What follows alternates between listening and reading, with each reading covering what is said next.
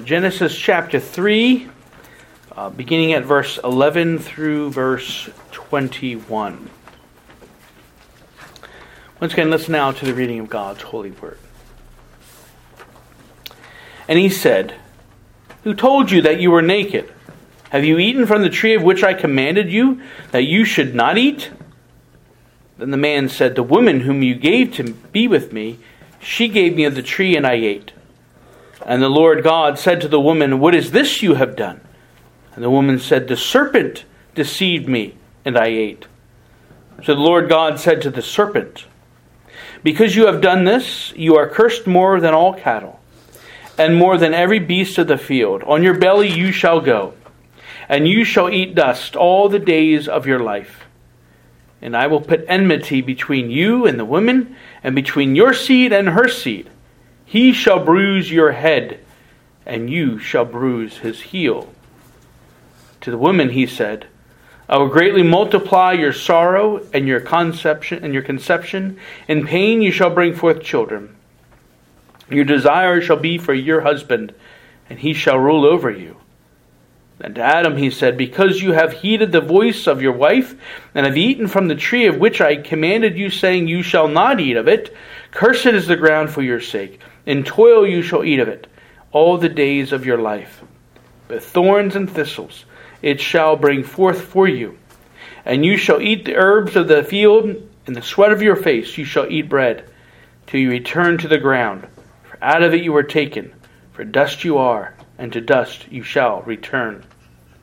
And Adam called his wife's name Eve, because she was the mother of all living. Also for Adam and his wife, the Lord God made tunics of skin and clothed them. Seek the Lord's blessing on this, his word. O gracious God and heavenly Father, again we thank you for the truth of your word, and we thank you as we come to this particular topic this evening, that you would lead us and guide us into your truth. Help us to understand your word, and strengthen our faith and encourage us, and help us to be mindful of all the reasons that we have to be thankful for your grace and your mercy in our lives through Jesus Christ. And Father, we just pray now that you bless your word to us. In the name of the Lord Jesus Christ we pray. Amen. Well, the last time we considered the covenant of works that God established with Adam in the garden, when God had commanded Adam in Genesis 2, "Of every tree of the garden you may freely eat, but of the tree of knowledge of good and evil you shall not eat, for in the day that you eat of it you shall surely die." And as you remember, Adam, as the father of the human race, was our representative or our federal head in this covenant of works. God had promised Adam life for obedience and death for disobedience. Adam, of course, as we see here, chose disobedience and death when he sinned against God by eating that very forbidden fruit. And the testimony notes regarding this sin that by this principle of covenant headship, the guilt and penalty of sin came upon all men by Adam's one sin. And so because of Adam's sin, all of mankind became incapable of fulfilling the duties and the obligations of the covenant of works, being now, of course, dead in their sins and transgressions and unable to do any good thing. Enmity also marked the relationship between God and man, where there once was intimate fellowship. And this was evidenced first by the guilt and shame of Adam and Eve when they sought to hide from God in the garden because they were naked. It was later confirmed when God set curses upon Adam and Eve, and then also the serpent.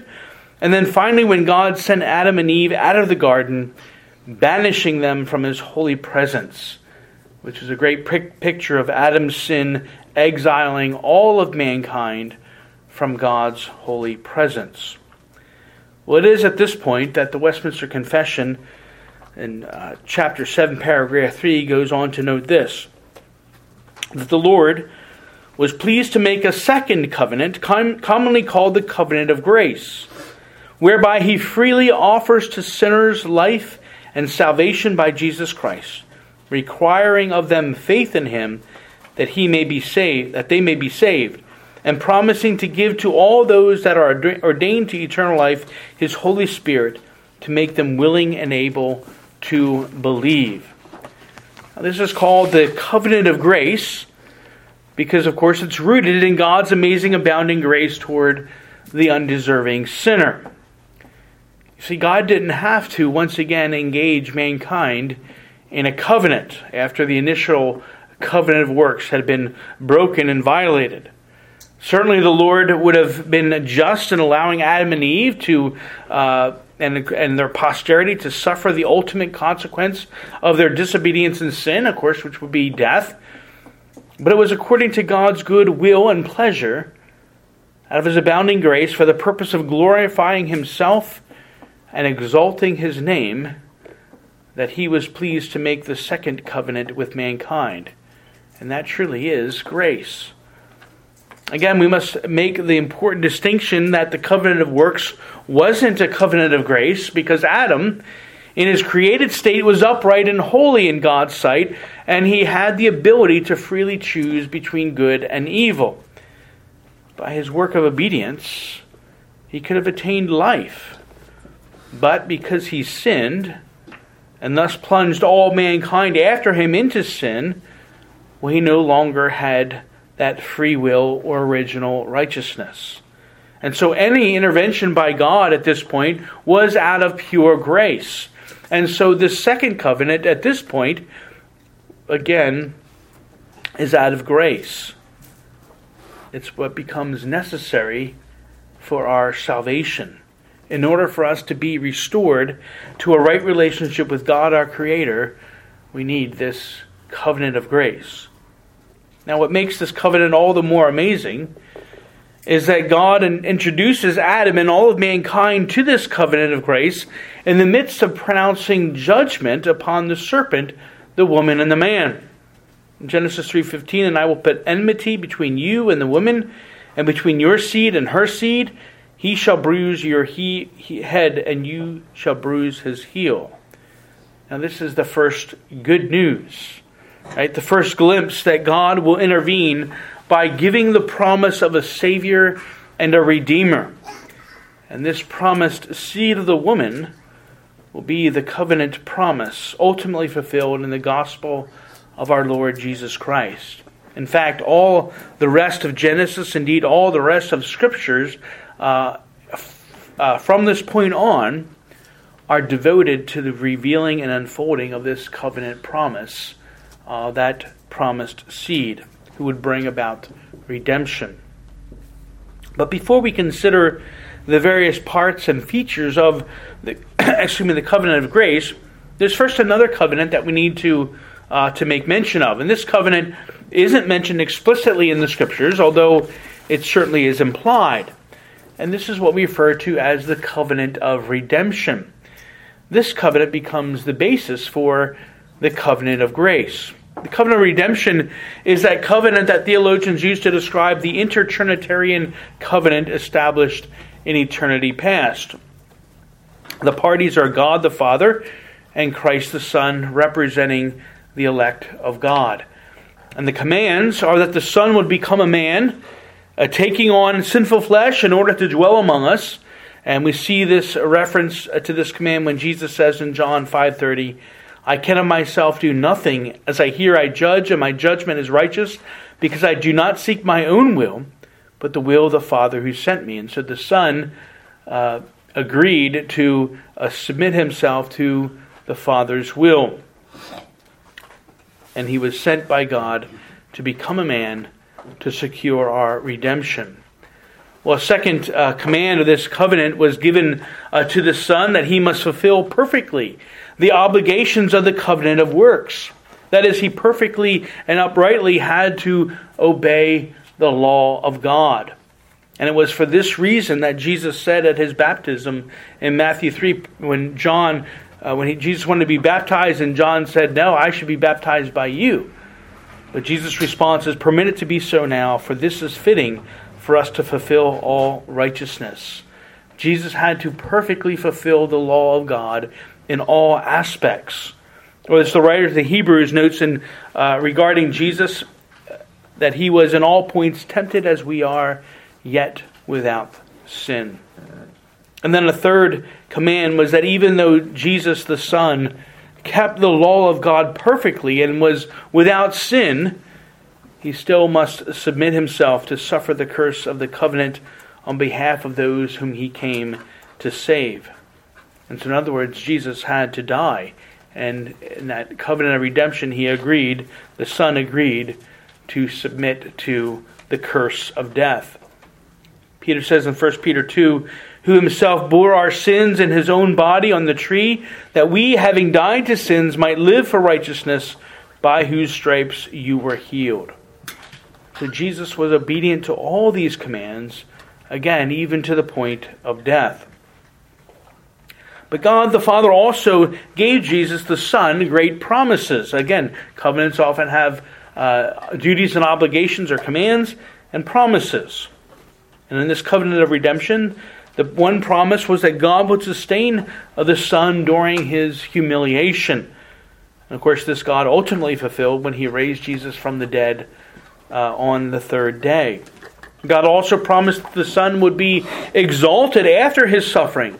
And again, this he did, as Paul describes in Philippians 2, saying, therefore God also has highly exalted him and given him the name which is above every name, that at the name of Jesus every knee should bow, those in heaven and of those on earth and of those under the earth, and that every tongue confess that Jesus Christ is Lord, to the glory of God the Father. And then finally, God promised that God the Father promised the Son that the salvation of the elect would be secured and guaranteed by his redemptive work. In Romans 5 we read this, therefore having been justified by faith, we have peace with God through our Lord Jesus Christ. And so that redemption was truly accomplished. And so this is the covenant of redemption, and again, it secures for us and readies for us the covenant of grace. As we now turn to the covenant of grace, and we look at the different features of the covenant, again, the parties are God and undeserving sinners, with special reference to the elect, those whom God had chosen before the foundation of the world. And again, as in the previous covenants where we've considered God as the initiator, and he is the one who sets the terms. He didn't bargain with sinful man on the various conditions of the covenant. God set it forth, even having determined it before the foundation of the world. God initiated this covenant and these terms out of his abundant grace and mercy. And so the commands and the promises and even the penalties are all rooted in the abounding grace of God. Well, what are those commands? What are the duties and obligations? Well, the commands of the covenant of grace are two, and they're very clear and simple. Repent and believe. This was the call, of course, of Jesus when he first appeared publicly in his ministry, preaching and teaching in Mark 1. The time is fulfilled and the kingdom of God is at hand. Repent and believe in the gospel. And then later we see that it becomes the proclamation of the apostles as they now go forth as Jesus' representatives throughout all the earth, saying in Acts 2, repent and let every one of you be baptized in the name of Jesus Christ for the remission of sins, and you shall receive the gift of the Holy Spirit. And then God, through his covenant of grace, calls all mankind to repent and believe in the gospel. And again, this is a command that all mankind is obligated to fulfill. But there's a problem. Not all mankind responds and fulfills the command. In fact, all of mankind, because of their dead sinful nature, can't respond. And so the grace of the covenant of grace is seen here in that God, through the power of the Holy Spirit, enlightens and quickens the hearts of the elect so that they might be able to respond to this covenant call, so that they might repent and believe, thus enabling them to fulfill these covenant obligations. And again, this is the very emphasis that the Apostle Paul makes in Ephesians 2, where he says this, for by grace you have been saved through faith, and that not of yourselves, it is the gift of God. here we see that faith itself is a gift of God's amazing grace. And so as we considered this morning, there's no work that is ascribed to man. It is all of God's abounding grace. But God's grace doesn't stop there. He's given us promises as well.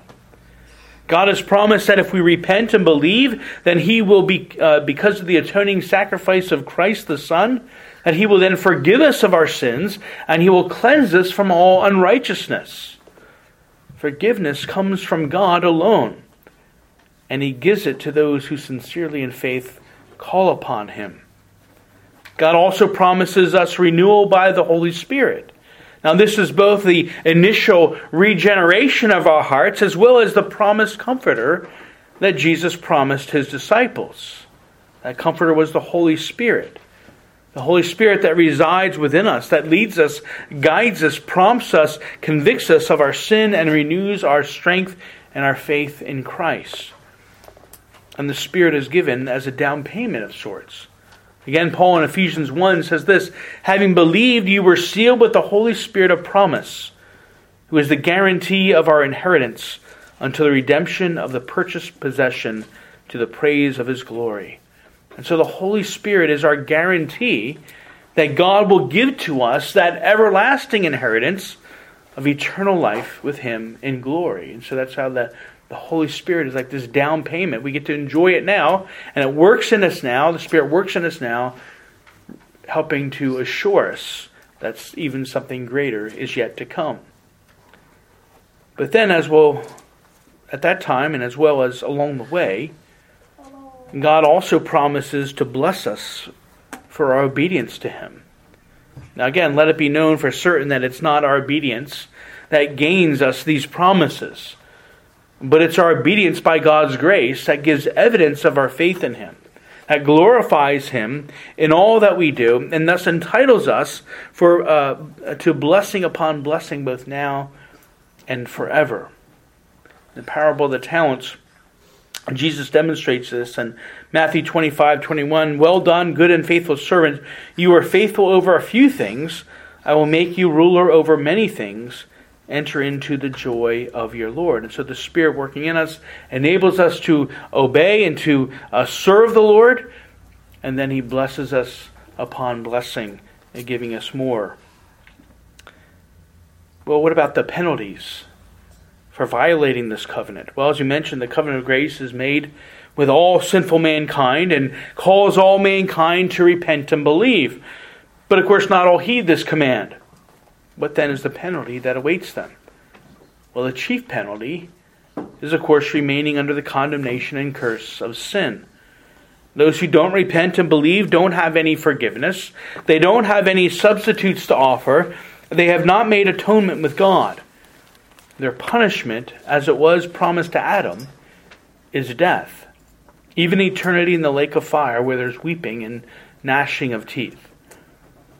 But there are also penalties ascribed even to those who do believe.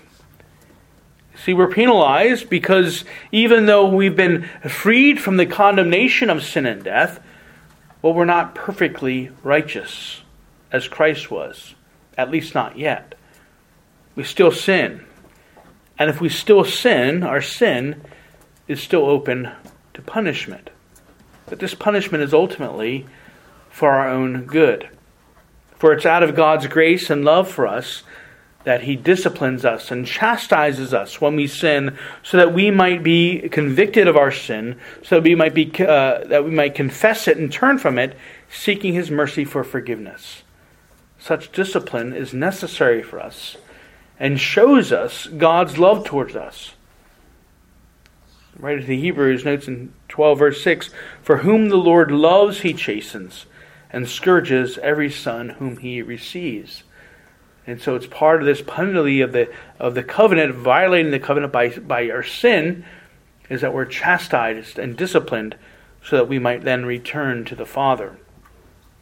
It's through this process and restoration by the grace of God that the Lord then works to form and fashion us after the likeness of His perfect Son. And so part of that is to continue to conform and fashion us into the image of Christ. Well, and this then becomes the ultimate goal of the covenant of grace. That God, who is rich in mercy and abounding in grace, would so engage undeserving sinners to redeem them and secure their salvation through the person and work of Jesus Christ, His only begotten Son. Because of what Jesus did for us, because of His perfectly keeping the covenant of works, even during enduring the penalty and curse of death that we deserved, because of this we have forgiveness of sins and peace and reconciliation with God. Again, this is what Paul declares in Romans 5, but the free gift is not like the offense. For if by the one man's offense many died, much more the grace of God and the gift by the grace of the one man, Jesus Christ, abounded to many.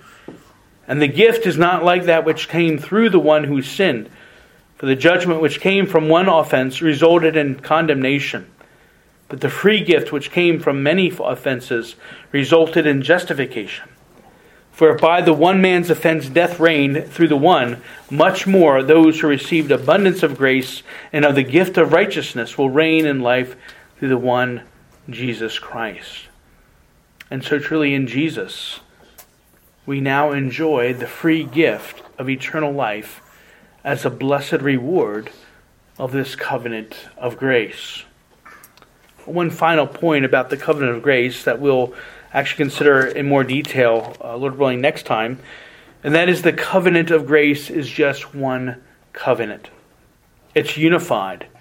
And we've made reference to this before, that all the other covenants that God had made with mankind over the years that are revealed in the Scriptures, with the exception of the covenant of works, again, that was a different brand.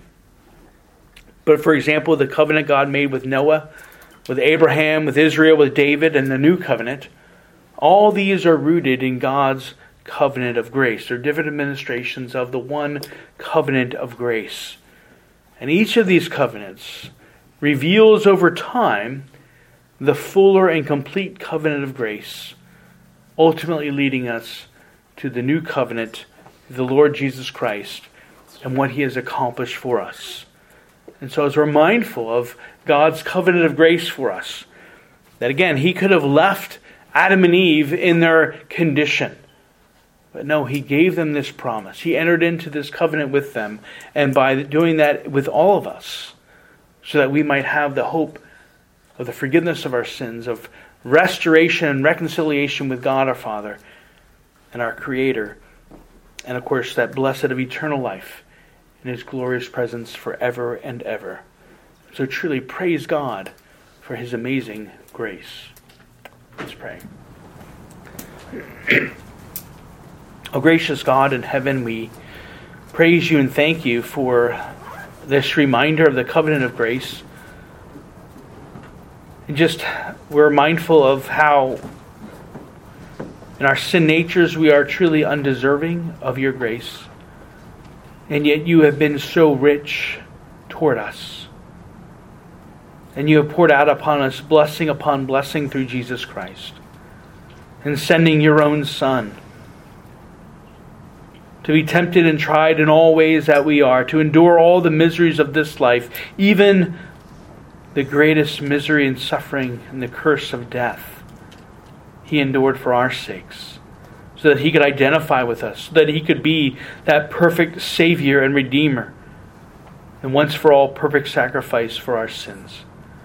And so we praise You and thank You, O Father, that You have made this covenant, and that Your Spirit is at work even now in our hearts, calling us to repent and believe, enabling us to respond, giving us new life, and that we might truly walk in faith, that Your Spirit continues to be with us, to lead us and guide us, to comfort us, to convict us, and to bring us back to You, to continuously conform us to the perfect image of Your Son, Jesus.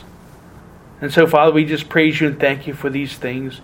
Again, we thank You for this, the Lord's Day, the day of rest that has been, the day of worship, a time of fellowship. And as we look to begin the week that lies ahead, we ask, Father, that You would truly hold us fast in Your hand. We know all the temptations of the evil one abound in the world. We pray that You would keep us safe, that you would help us to always keep our eyes fixed on Jesus, the author and finisher of our faith, that we might walk in His truth, that we might bring glory and honor and praise to your name in all that we do. We pray all these things in the name of the Lord Jesus Christ. Amen.